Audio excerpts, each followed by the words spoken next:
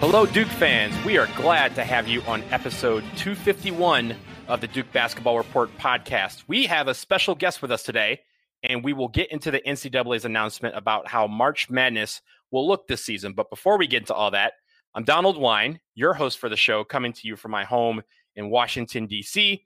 I got the rest of the gang here with me, Sam Klein in Boston. Hello to you.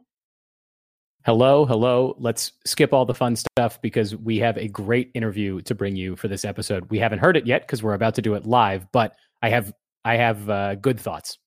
Absolutely. And Jason Evans, the resident ATLian, hello to you. Yeah, I've been excited about this interview for weeks and weeks, so let's do it.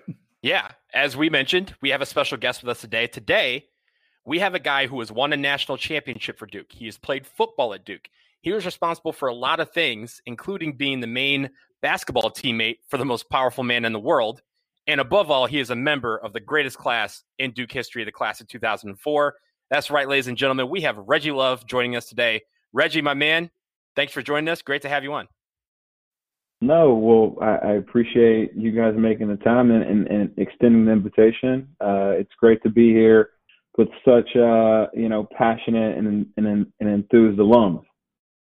Oh yeah, we go way back. You know how enthusiastic I can be, and Sam and Jason are equally as enthusiastic as I am. Reggie, I want to begin with our time at Duke, beginning with the fact that you came to Duke on a football scholarship, and you were on the team and one of the best wide receivers we had during our 4 years. But you were also able to join the basketball team for that 2001 team our freshman year. First off, how did that come to pass? Was that something that occurred when you got to Duke, or had you and Coach K and Coach Franks discussed this option before you committed to Duke football? Look, I'd say that was really the first deal I ever cut as a high schooler. So Duke was early in offering me a scholarship when I was right after my sophomore season of football. And I kind of went through the process. The summer before my senior high school season, I went and I visited Duke, Wake, Carolina, and UVA. And of all the universities and coaches that I talked to, I think Coach Frank's comment was, he says, look, if you're good enough to play Duke basketball, you can play all the basketball you want. I think he probably thought the possibility was significantly lower, given that I think there were 5 McDonald's All-Americans on that team the year before us. And so when it came down to it, this is when you still had tapes. And so I sent that summer before I went to visit Duke, I had a tape where Providence Day had played Oak Hill. And, on that Oak Hill team, it was like Travis Watson, Cliff Hawkins, who ended up playing at Kentucky. I'm forgetting the kid from Wake Forest, who was like 6'11", who used to, this is going to drive me crazy. But, so I sent the tape to Johnny Dawkins, and Johnny Dawkins was like, okay, this kid, had a double-double and 20 points and against this top, 10 team in the country for high school. And then the funny thing that also happened was that Coach K's daughter, Jamie K, played in the same conference that I played in high school. So she went to Durham Academy, I went to Providence Day. And so Coach K and Coach Wojciechowski, they actually show up to a Durham Academy game where Jamie's playing, and while she's changing after their game, because the girls play before the boys, Wojo to this day still says, like, look, the guy that I saw play against Durham Academy, I've never seen him shoot that well ever again.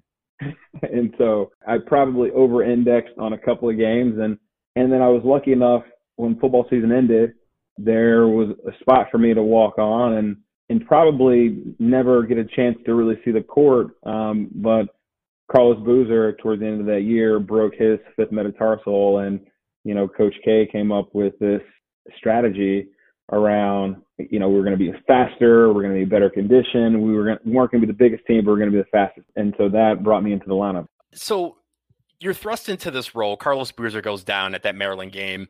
A lot of people are like, well, our chances have taken a huge hit because now we're going with Reggie Love and Casey Sanders, and we have not seen Reggie play that much. What was that responsibility like? Like what was it like to be all of a sudden, you're on the bench and you're not playing as much as you probably want. And now you're thrust into a borderline starter role or just this center by committee. I probably was like a little too young and naive to have been like overly stressed out about it, because like you grow up, as a kid, like always like dreaming to want to play. And so to finally have an opportunity, even though the circumstances were not necessarily more than ideal, look, I would rather have Carlos Boozer than me. And so even though the circumstances were unfortunate, I thought I was excited about the opportunity.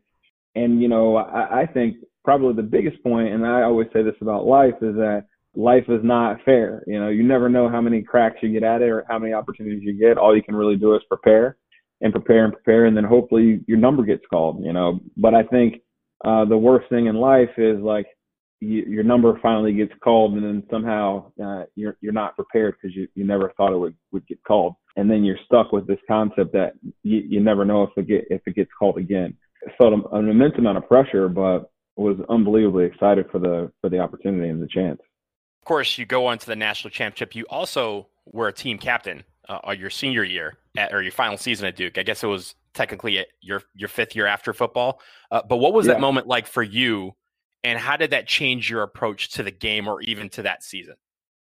It was actually a pretty impressive point in the sense that I realized that because I didn't play basketball when I was a junior or my fourth year, because I had the knee injury, and then I was getting ready for the combine.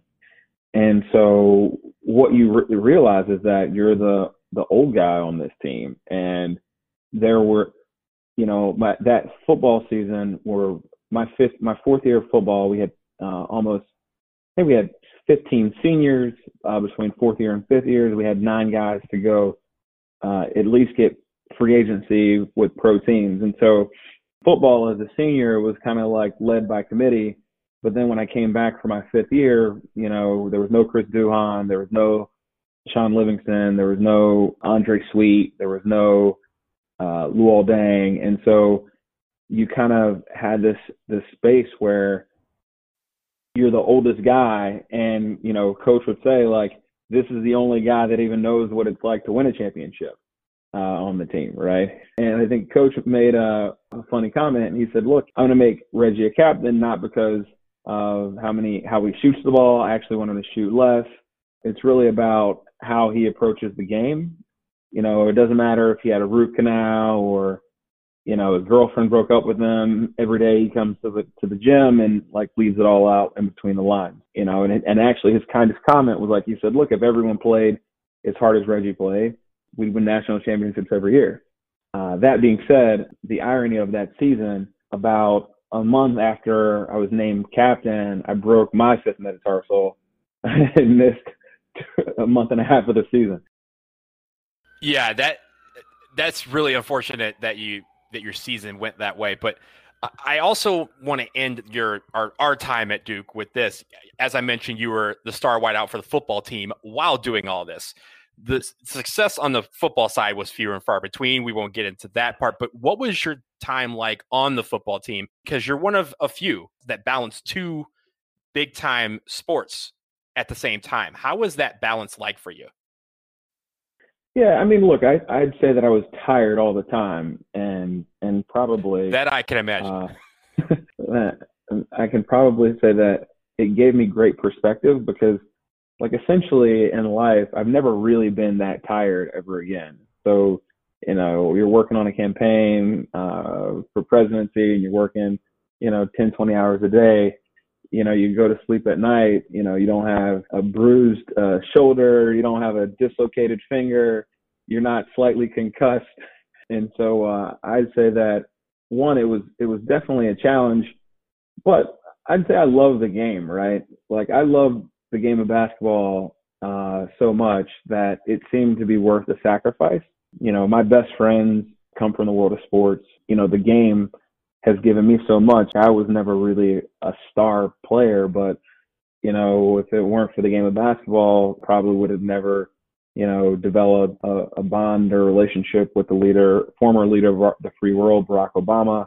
Probably don't, ever win a national championship and I probably never get the chance to learn from someone like a Coach K and a Johnny Dawkins and a Steve Wojciechowski. So, I have to say that the game's been really good to me. So I never really look back on and say, you know what, that was really hard. I always just kind of say it was hard, but I was really fortunate.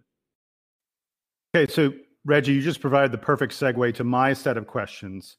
We're going to talk a little about your time in the White House. I was saying to Donald and Sam, I haven't gone and looked at the exact numbers, but I suspect there have been more NBA MVPs. More people have won the Most Valuable Player award in the NBA in the past 20 years than there have been body men for the President of the United States. You have performed one of the most unique jobs in the world. So let's talk about your time in the Obama White House. How did it happen? How did you get that gig, and what did it entail? Well, one, Duke alumni do over-index for that role. A couple Duke guys had the job for Bush 43 and for Bush 41. Oh, by the way, what's the exact title? Everyone refers to it as body man, but yeah, I think body man is like sort of the traditional phrase. I think if you were to like look at like a document, it would say like special assistant in personal aid. Like that's like kind of the role there. In terms of the journey for me, clearly I never really knew that I would work for the President of the United States, right? And even when I took the job for then Senator Barack Obama, had you said to me that this guy was going to be president in 2 years or 2.5 years, I would have said, look, maybe, but not likely. And so I actually moved to DC really because I kind of got the bug to want to serve. When I kind of look back at the opportunities that I'd had in life, a lot of it really stemmed along the fact that I'd gotten a great education in high school, and I was able to get to Duke. And when I came to Duke, I was quote unquote college ready. And had I not gone to a Providence Day, I probably would not have been prepared to even have gotten into Duke, yet alone to be able to handle the workload when I got there. And so what I generally believed is that, everyone should have access to these types of things. And Barack Obama, who was the only African-American member of the U.S. Senate at the time of 100, really represented the voice of trying to bring more equality and more access to those who have less. And so I started working in the mailroom, just kind of doing all the things that a staff assistant does, constituent services, answer the phone, take note for legislative correspondence, answer mail, open mail, print mail, fold mail, give tours. After I digitized our mail process, I moved over to his PAC and his campaign for re-election for the U.S. Senate. At the end of that year, after that midterm election, Barack Obama had decided with his wife he was going to run for president. And everyone was like surprised. And Pete Rouse, who was the chief of staff at the time, said, well, what do you want to do? I was 23 and a half, about to turn 24, never worked on a presidential campaign. I said, look, you tell me what you think I'd be good at. I'll go do it. If I'm not good, don't fire me and just move me. And he basically said, why don't you go on the road and take care of stuff? And had you told me that take care of stuff would be, everything from finding scrambled eggs at 6:30 in the morning in Keene, New Hampshire, to like playing pickup basketball games with firefighters in Iowa, I would have said that, and being gone 29 days of the month, except for the, 1 or 2 days he would come back to the Senate for a crucial vote, I would have told you that, maybe that's not like the best job to have. But ultimately it was a great opportunity for me to, to see him grow and also to learn and see the country and to see the world. And I think the thing that you really find out about America, even as we look at the country right now and 70 million people voted for Trump and, Biden only won by a slim margin, I do truly believe that people are much closer when it comes to the issues of America, right? It's like healthcare and education and access to a good job and retire with dignity. I think that, a country that can elect a funny named kid who was born in Hawaii, who grew up in Indonesia, to the presidency of the United States, it's a much more united country than I think our mainstream media and social media kind of tells us about the country today. You mentioned a moment ago playing basketball. I mean, different presidents have different leisure activities, but Barack Obama loved to play basketball. Tell us a little bit about what those games were like. I'm guessing you were probably one of the better players playing in those games, or did they have like real ringers? Depends on the game. During the campaign, you really were kind of like, you had a scarcity of talent. So I would probably say I was on the further spectrum of higher levels of talent in the campaign. And so we're playing against some union guys in New Hampshire. And I'm still young. I'm like just 24. I'm still like know how to like play the passing lanes. And like, I'm still have like my Coach K, training sort of entrenched. And we're kind of up 20 points. Someone like makes a lazy pass. I deflect it. I run the ball down. I go down the court and I like dunk the basketball. And I come back and like the president or the candidate at the time hadn't even run down. And he kind of says, look, Reggie, like, I get it. We want to win, but we also want their support. And so would always laugh about that moment because when he was elected president, we would play probably every weekend or every other weekend with Arnie Duncan, John Rice, whose sister, Susan Rice, she was a UN rep, but then Adam Harper, who now works at the NBA, who played in college. You just had a bunch of guys who were like D1, D2, D3 players, range of age from 25 to about 55. And so we would have these super competitive runs. And Arnie Duncan, who played at Harvard, he always had his team well organized. They'd be running this 2-3 high motion. The old guys would be backdooring the shit out of us. And I used to have to say to some of my friends who would come and play, because everyone, they play with the president and they like, people are so excited. But like, sometimes I'd be like, look, man, you just got your ass kicked by some 40-year-olds. Like, what are you smiling about? Like, you should be embarrassed. It's like, yeah, but like, look, I was just on the court with Obama. And I was like, yeah, no, like that's a very low bar. And he would always give me a hard time because, I'd be so mad, like we'd play on a Saturday and I'd be mad until the next Saturday and he'd be trash talking. I finally, had to say to him, and I told him, I said, look, you're going to have to stop bullying my teammates. He would say, he was like, oh, you're going to call that foul? And I was like, well, it was a foul, sir. Like, you can't tell someone to not call a foul because you're the president. And he was like, look, man, if people call foul, they call foul. But like, I'm not pressuring anyone. And I was like, no, you were totally taking advantage of your position in the world right now. Wait. So I have to know, give me a scouting report on Barack Obama's game. One, I would say, can't leave him wide open. You want to make him a shooter, but late contest. He's going to put the ball on the ground to go right, but is never going to finish with his right hand. He's always going to come back to the opposite shoulder. And people always kind of forget that about it. People feel the pressure on the right hand drive and then they miss the counter to the left hand. He's got good timing and he's got good basketball IQ. I'd say the one thing about him that best part about his game is that he always gets the guys on his team to play better. Like people play the game better, they share the ball better, they make better passes, they're less egos. I think people will say, oh, well, if the leader of the free world can pass up an open shot, so can I. I like that. It kind of fits the personality that we expect him to have. Hey, last question I have about your time in the White House, your amazing time in the White House. I'm guessing, and I don't know, you can tell me if you got, no real opinion on this. I'm guessing that you had multiple chances to interact with Vice President Biden, who is, of course, now our president-elect. Not asking you for political, commentary or anything like that. Just tell us a little bit about what he was like and what your interactions with him were like as we, we're 60 some odd days from him assuming that important office. I think there are three main points about Joe Biden. One is a guy that is 100% committed to being a public servant, believes in using government to do good, using government to solve challenging problems that ultimately, hopefully have historical impact on the country, and examples being the Affordable Care Act and the American Recovery and Reinvestment Act were historic pieces of legislation that would not most likely have been passed with the size and scale had he not been such a great advocate and such a great whipper of votes. Two, he's likable, man. Like, he's a nice guy.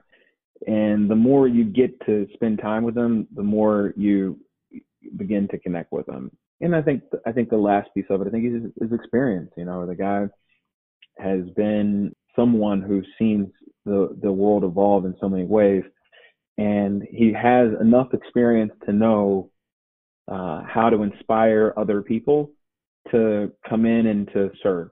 And I think that's where, you know, government becomes really interesting and really cool, when you have someone who's lived a life and has a message that inspires other people to want to make that same sacrifice.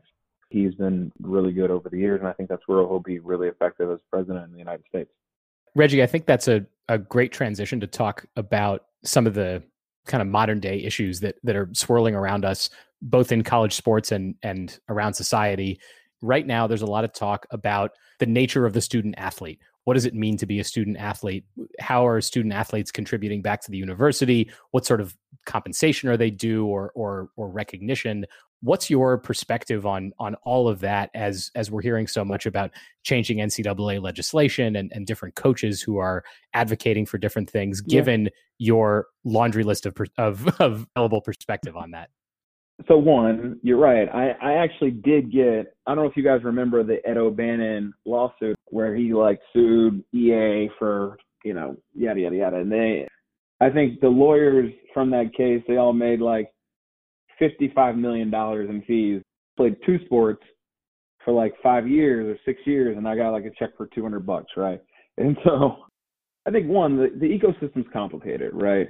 When it comes down to it, inherently, unless you have a coach or a school that truly believe in the full development of these young men and women, ultimately coaches are conflicted. They get paid to win games.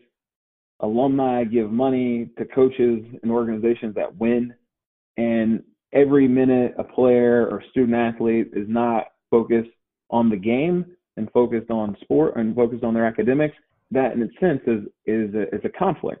It's an inherent conflict. And I've said to Emre and to others for years, I think that paying players is great. And I think it's a great idea, but it's not necessarily life-changing, right? Because ultimately the thing that is life-changing is education. Because if someone goes and they get a great education, the education is there with them forever, irrespective if you tear a knee up, you get a concussion, you slow down, you can no longer catch. Education is the great equalizer, and coaches don't get compensated for how many kids graduate. They get compensated for wins. And that will inherently be the case until people start looking at extending the window in which kids are allowed to participate in that education process. So if I'm a student athlete at Duke, I play 4 years, in theory, I should be taking the minimum amount of classes possible to let me be on the field and then compete. And then at the points in time when I'm not competing, there should be another sort of pool bundle of some sort of lifetime learning of education, whether it's grad school or second undergraduate degrees. People should have the ability to come back and take classes. And then with COVID, all these classes are now online anyway. So there's really not a capacity issue.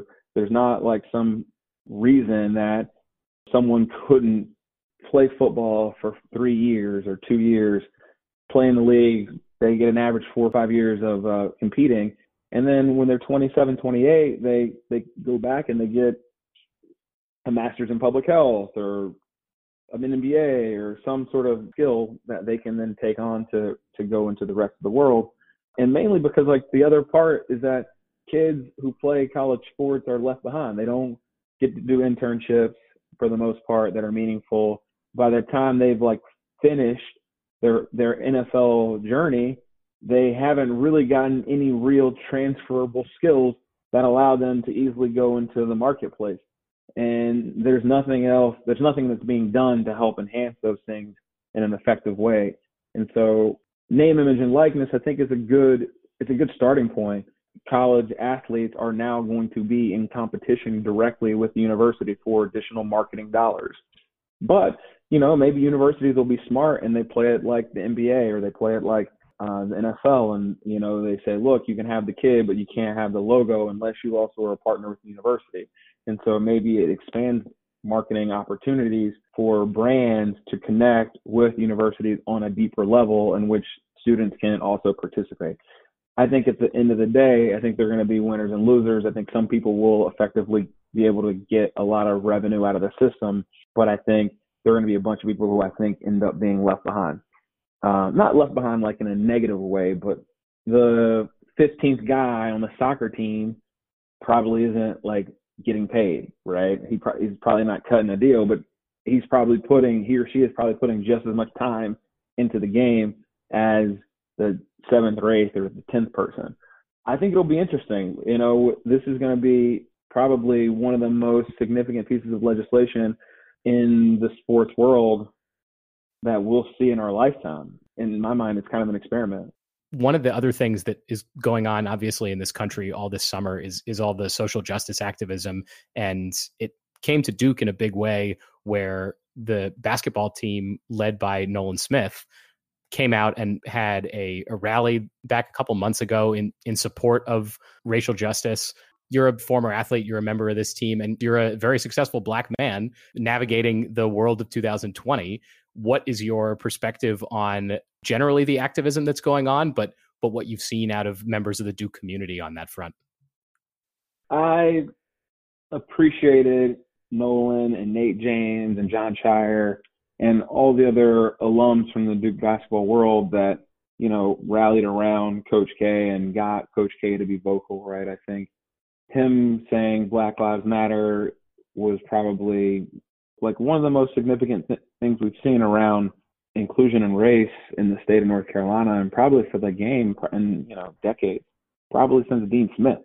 Look, it's weird, right? Because there are a lot of people that they woke up the day after George Floyd was murdered, and they were like, I can't believe that this is the country that I live in. But then it's like, all right, well, shit, you got the internet, you got books, like, I mean, this country was like basically built on the oppression and suppression of people. And we have been like working to be a better version of ourselves, sometimes 2 steps forward, 1 step back.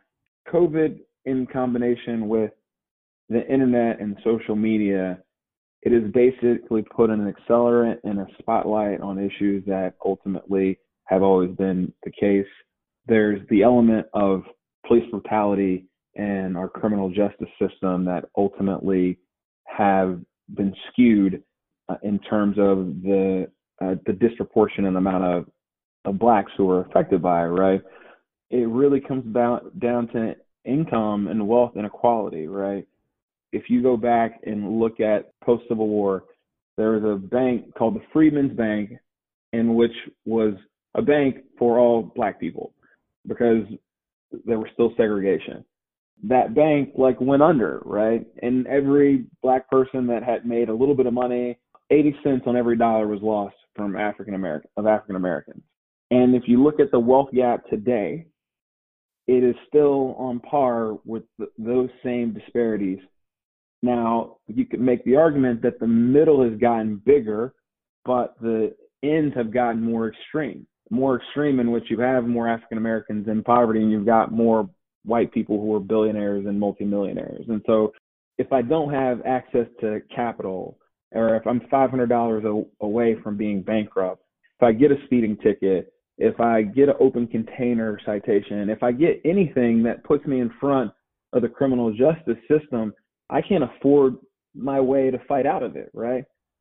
There's no expedited trial and lawyer. There's no expunging from the records through third-party services.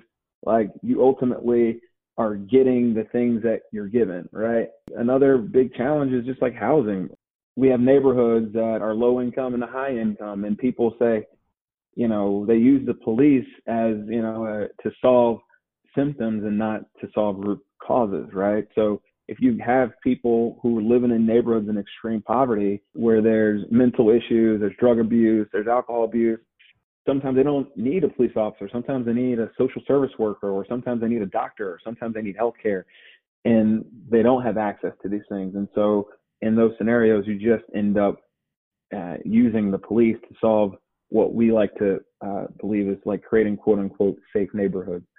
This is part of the reason why I believe in public service. Like, we're not going to solve for these things overnight. We have to be educated, cognizant, and aware of the country that we live in. We have to understand what a lot of these root issues are and the impact that they've had on communities over the years, so that we can solve for these things like in a meaningful way. And I'm on the board of this organization called the National Summer Learning Association. And we talk about this thing called summer loss. And people are like, what is summer loss? Summer loss is the concept in which if you grow up in a household in which both parents work, or it's a single family household and one parent works, and there's no school and there's no camps, and you don't have accessibility to academic products so that you can grow and learn, kids in certain neighborhoods, they won't continue to develop through the summer. And when they show up to school at the beginning of the next school year, they've been in decay all summer because they haven't been enriched. And ultimately you have to educate the whole child all the time in order for, us to create communities where people can thrive and participate in an effective manner. But that's just one example of something that most people don't really know about. But I think COVID has shown a light on that, right? Because you now have parents who are at home, in the summertime, camps are closed, and they're just like, oh my God, I'm working and having to deal with these kids. How do people do this? And it's yeah, that's what a lot of households are like across the country. It's an incredible example to highlight, and one that certainly, on our show, we're not covering these topics on a daily basis, but maybe not even something that a lot of folks have even heard of. So appreciate you bringing it up. We've talked about your illustrious, not so long career so far and all the challenges today. So what's next for you? What are you most excited to be working on in the next few years? I'm really excited. I work in the financial services industry. I'm a senior advisor at Apollo, and we are in the process of going through what we call sort of a modernization. And financial services, as I mentioned before, with the reference to Freedman's Bank and income inequality, financial services has been one of the least diverse industries, while at the same time it has been one of the biggest wealth creators outside of in the tech world that we've had. And so I'm excited about possibility of seeing a more diverse and more inclusive Wall Street, over the next 5 to 15 years. I think that the more diverse the world of financial services becomes, I think the higher you get in terms of the reduction of wealth and income inequality. And I think you create higher levels of financial literacy. And I think people in communities begin to start having conversations that they have not had before. And I think of a great example of this, a guy, John Rogers, who's the CEO of Ariel Investments. He started a school called Ariel Academy. It's all underserved kids from the south side of Chicago. And he gives them all $500 when they're in middle school or they're in elementary school, and they invest that money. And some of it they leave back for the kids coming up after them. And then other parts of it they use to help pay for parts of their college. It's just when you think of the impact that one guy is having on a school of, several hundred people, things like that begin to happen over time. John Rogers also played ball at Princeton too. He played in a couple of games with Obama. It seems like the way into the world of finance for good is just to play basketball. All right. So Reggie, we've had you on for quite long enough. If we ever get a chance to speak with a former Duke basketball player, we always have to end the interview asking you for a funny Coach K story. It doesn't have to be funny, but an interesting, fun, unique, any sort of your favorite Coach K story that either you've told before or that you've never told. Feel free to share it here as sort of a closing statement. I think probably the funniest story was JJ and I were my fifth year. We were going to our team meal, and I think the team meal was at the University Tower or something. And JJ and I kind of got there at the same time, and we had been watching 24. And we get on the elevator, and Coach K shows up, and he kind of gets on the elevator as we're sort of talking about 24. And I just never assumed that he was he was the same guy that was I haven't been to the mall in 15 years, right? And then he gets on the elevator and, he's agreeing with our comments about the last episode of 24 that we watched and how Audrey was screwing it up. And so I love it. Laugh about that. I love that show. I watched 24. God, I must have seen at least 6 or 7 seasons before I finally gave up on it because it's ridiculous. But So ridiculous. glad to hear that Coach K and I are both Jack Bauer fans. It's like he never sleeps. He never goes to the bathroom. It's like, this is what I want from my players. Yeah. Reggie, since you brought up JJ, now we have to know, when are you going on JJ's podcast? That's a great question. I love JJ's podcast. I just watched the Jimmy Butler one. I rewatched the Jimmy Butler one the other day. It's hilarious. I'll tell JJ that I'm offended that he's not invited me on as a guest. And let him know that he's always welcome to do crossover episodes with us. That is an open invitation. He may have already gotten too big for us, but that's okay. We'll be like the Wednesday night on NBC where you have all the Chicago shows just intertwined with each other. We'll just have all the Duke podcasts lined up next to each other and doing crossover We're shows. in for that. Yeah. We're in for that.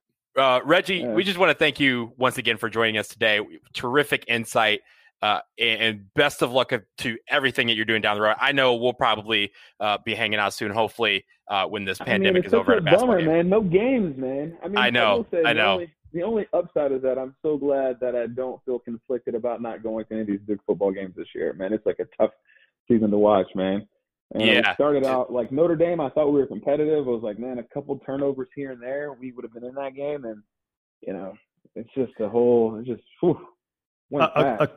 A couple turnovers here and there is the story of this Duke season again and again and again. Yeah. But the challenging thing is that against Carolina, going into the Carolina game, we led the country in turnovers. We didn't really have many turnovers against Carolina. I was like, I don't know what that story is. Well, we didn't hang on to the ball long enough to turn it over against Carolina. I think that's the problem. Hopefully we bounce back, man. I love Cutcliffe, and hopefully we'll finish strong here on the season, and we'll chalk this season up to COVID. I can't imagine like how much stress and pressure it must be to call plays, worry about kids, worry about transmission. I mean, it's just like, it's I can't imagine the job. So appreciate what he's doing. Absolutely. And Reggie, we appreciate you once again. Thanks for joining us, and we'll see you soon. All right, you guys be good. Thanks again, guys. I think this is a good time to pause here for a quick break, but on the other side, we will react to Reggie's incredible thoughts, and the NCAA makes a decision about the format of March Madness. How will it go? You got to stick around to find out.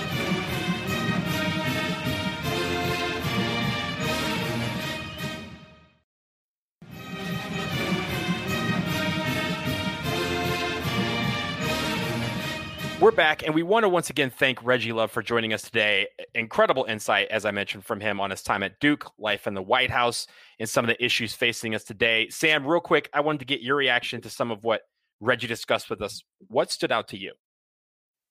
Well, as a recent alumnus of business school and somebody who sat through a number of conversations just like that one with the sort of the leaders of America talking about all the different issues and the plans that they're having, man, I would work for Reggie Love and his company, whatever that was in whatever field, in a heartbeat. I mean, just his ability to jump between topics and really get to the heart of things and explain things in depth. I mean, we've done a lot of interviews on this show, and that I think was one of the most impressive people that we've gotten to talk to. So my overall impression is just amazement and gratitude that he was able to spend that much time with us. I told you, Oquad always does it right. Real quick, the walk down memory lane for me was great, but I want to make a point when he was mentioning the Ed O'Bannon lawsuit, and he mentioned how he played basically 5 years of football and basketball and got a check for like $200. I was on the intro to both March Madness 2003 and 2004. On the intro to the game for 2 seasons, I got $300 each year.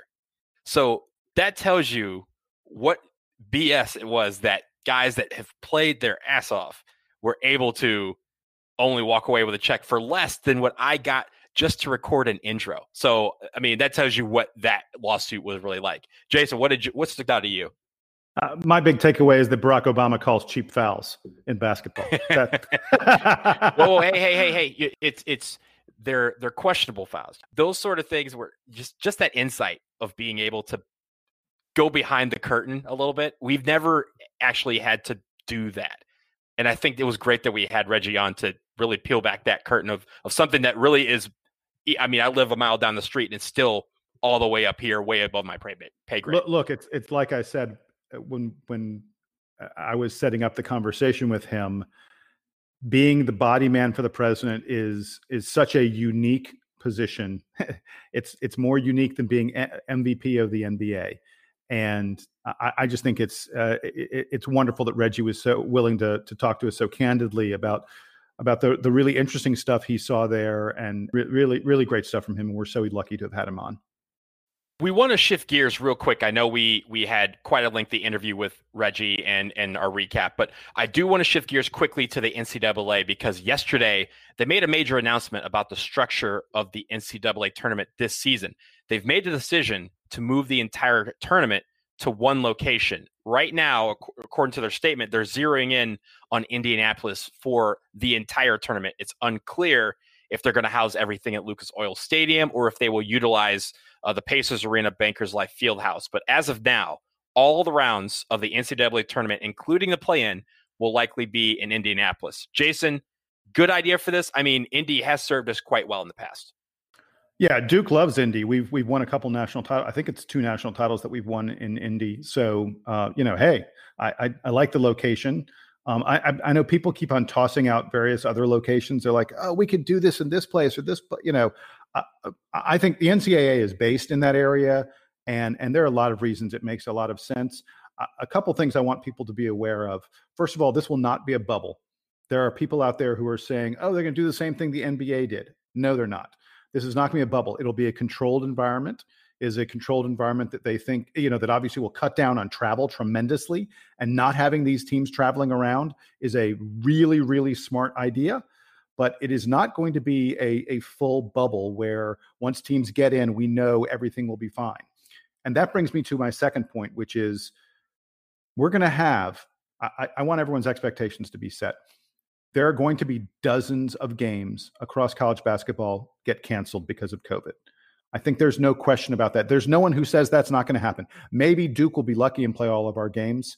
Maybe we won't, but there are going to be plenty of teams that have games canceled all across college basketball. So one thing that the NCAA did not really address, and I don't know how they deal with it. Let's say the Saturday before Selection Sunday, and you're going to play the games, 10 days from them or something like that, a week. Usually Selection Sunday, you're playing game 3 or 4 days later. Let's say you're playing them as much as a week later. The Saturday before Selection Sunday, you have a team that suddenly, a couple star players, whatever it may be, 1 or 2 players with contact tracing, 1 or 2 players get COVID. The entire team is suddenly out. Let's say it's a 10 seed. Do you go, okay, well, we'll just play the tournament without this 10 seed? Let's say it's a 1 or a 2 seed. Are you not going to play the tournament without that 1 or 2 seed? I don't know. I don't think the NCAA has figured out yet. What are you going to do to your tournament if there are teams that suddenly can't play because of COVID? And maybe they can't play for a very short window of time. Do you move the tournament back? There's just so many moving parts in all of this. I'm glad they're beginning to address and figure it out. But there are way more questions than we have answers for. And there really aren't answers. Jason, the most important thing I think that you just said is that it's good that they're talking about it this early, because I think that this is, it's mid-November right now when all this news was coming out this week. The NCAA tournament starts in mid-March. That's 4 months from now. This is basically the longest lead time that we've had from, I don't know if it's just sports, any like major entertainment business saying we're planning these things this far in advance, with knowing about COVID and knowing about the limitations that the virus and the various laws in different states are putting on us. So it's great to see that the NCAA is way ahead of it. There's a lot more room for flexibility than people realize in planning tournament games, because normally it's packed into this annual sports schedule. Everyone knows the NCAA tournament starts in mid-March, and then the NCAA tournament ends right when baseball starts, and the weekend after the NCAA tournament is the Masters. All of these things are all kind of stacked on top of each other very, very carefully, and the American sports consumer is very attuned to all of it. All of that is thrown out of whack this year. You've heard about how basically every sporting event has garnered lower ratings than it has in years past, because things are moving around too much. People are distracted by the pandemic. And so all of these things are up in the air, which means that the NCAA has to be asking, well, do we have to have the first two rounds on Thursday, Friday, or the first round on Thursday, Friday with the second round following on Saturday, Sunday? Normally, I think the pitch is, well, take those couple of days off, take afternoons off on Thursday and Friday and go watch the tournament. You can afford to take half a day, 2 days in a row out of your job from the whole year to go do that. This year, can people really afford to do that? Does it matter? Should they play all the games at night? Should they spread them out over the course of a week? Should they play them all in one day to try to get everything out of the way? All of these questions are still unanswered, and I am sure they have a whole bunch of smart people over there who are trying to figure out what's the best way to get eyeballs in front of televisions for us to make this whole venture worth it. Because let's face it, there are hundreds of athletic departments, universities, the NCAA offices, all the schools that get fed by revenue from the NCAA tournament. This is the most important event they put on all year, and they can't afford to screw it up after missing the entire opportunity last year. So my big takeaway is I'm glad they're thinking about it early. We will hear many subsequent reports about the way the logistics are changing and what kind of flexibility they're building into it to see when it's going to happen. This is not the first, or this is not the last we're going to hear about the plan for the NCAA tournament. And as far as Indiana goes, if there's no fans in the stands, who cares what arenas they're playing it in for the most part? I think that, if they played it in North Carolina and got to play the games at Cameron Indoor and the Dean Dome and Reynolds Coliseum, that would be cool. They could play it in California. They could play it in Philadelphia. They could play it in New York. There are a bunch of places to play it. Ultimately, it doesn't matter. It's getting it on the calendar and getting it played. So one little quick thing I want to mention, the wrinkle in all of this is vaccines. We've gotten some incredible news about vaccines in the past week to 10 days. That gives people a lot of hope. I don't know when that hope translates into, dare I say it, people returning to play to watch sporting events in person. But at some point, it probably does. And Sam, you mentioned, the NCAA is starting the tournament mid-March. It may be as we approach that NCAA tournament date that they go, you know what? If we push a little bit, if we wait a little bit, maybe if we do mid-April, suddenly there are ways that we're able to let people in and we actually have fans in the stands. Not full capacity, I don't think, and certainly it would only be people who have vaccine passes or whatever else it may be. But our world is going to change dramatically as those vaccines come online, and that could impact all of this as well. The biggest set of logistics is how do you play those play-in rounds in the first round where there's 68 teams playing? How do you do that in one location or even like one city, right? That's the real logistics. As the tournament gets smaller, it becomes easier to manage the games. I think, and again, this is something that they should consider. They should consider having as many of those time slots that they normally have as possible, but they play as many games as possible in those time slots. So, for example, instead of having the first and second round and then waiting a whole week to try and play the regional, go ahead and knock that regional out on Wednesday, or the Sweet 16 on Wednesday or Tuesday. Have it on Thursday, the biggest night of TV of the week. And that way you get as many games out of the way as possible in the off chance that you do have an outbreak amongst the team where they have to withdraw, or you have to postpone games, that you have the flexibility to do so. That's what I'm going to be looking for from the NCAA over the next couple of weeks as they try to figure out what comes of this. But I agree. It's great that they're looking at this early. They're going to need to, because if they miss another NCAA tournament, that'll be what, $20 billion that is out of the window from missing two in a row. And that is going to devastate a vast majority of college basketball programs and really just college athletic programs. Before we wrap everything up, we have a quick note. I want to turn it over to Jason, because Jason, you have a really cool achievement that our student athletes at Duke have done or just recently was announced. So let's hear the good stuff before we get out of here. Yeah, this is wonderful, wonderful news. Duke announced today that 98% of student athletes, freshman student athletes, this is from the 2010 to 2013 time zone, because the NCAA measures these things in little, you got 6 years to graduate and all that other kind of stuff. But anyway, 98% of them graduated.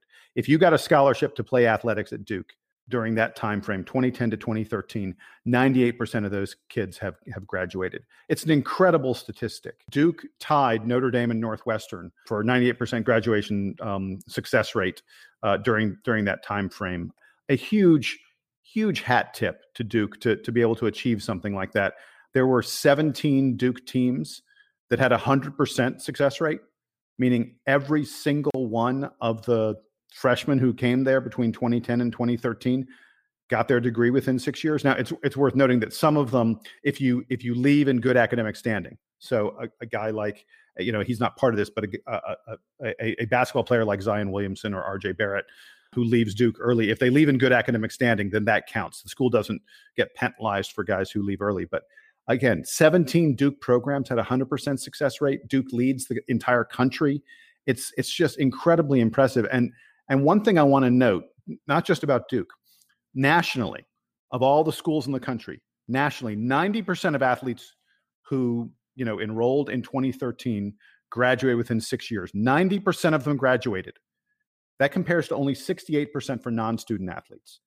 So we talk a lot about the time suck that is athletics, and should schools be doing these kind of activities because it distracts from their primary mission of educating people. But when you tell me that 90% of student athletes end up graduating compared to only 68% of regular students, it says to me that there's something about the structure that is given to these student athletes that is special and good. And that's not just Duke. That's every school in the country. 90% of student graduating. It's a wonderful statistic and one that should be celebrated. And if you note, I said student athletes for a reason, because at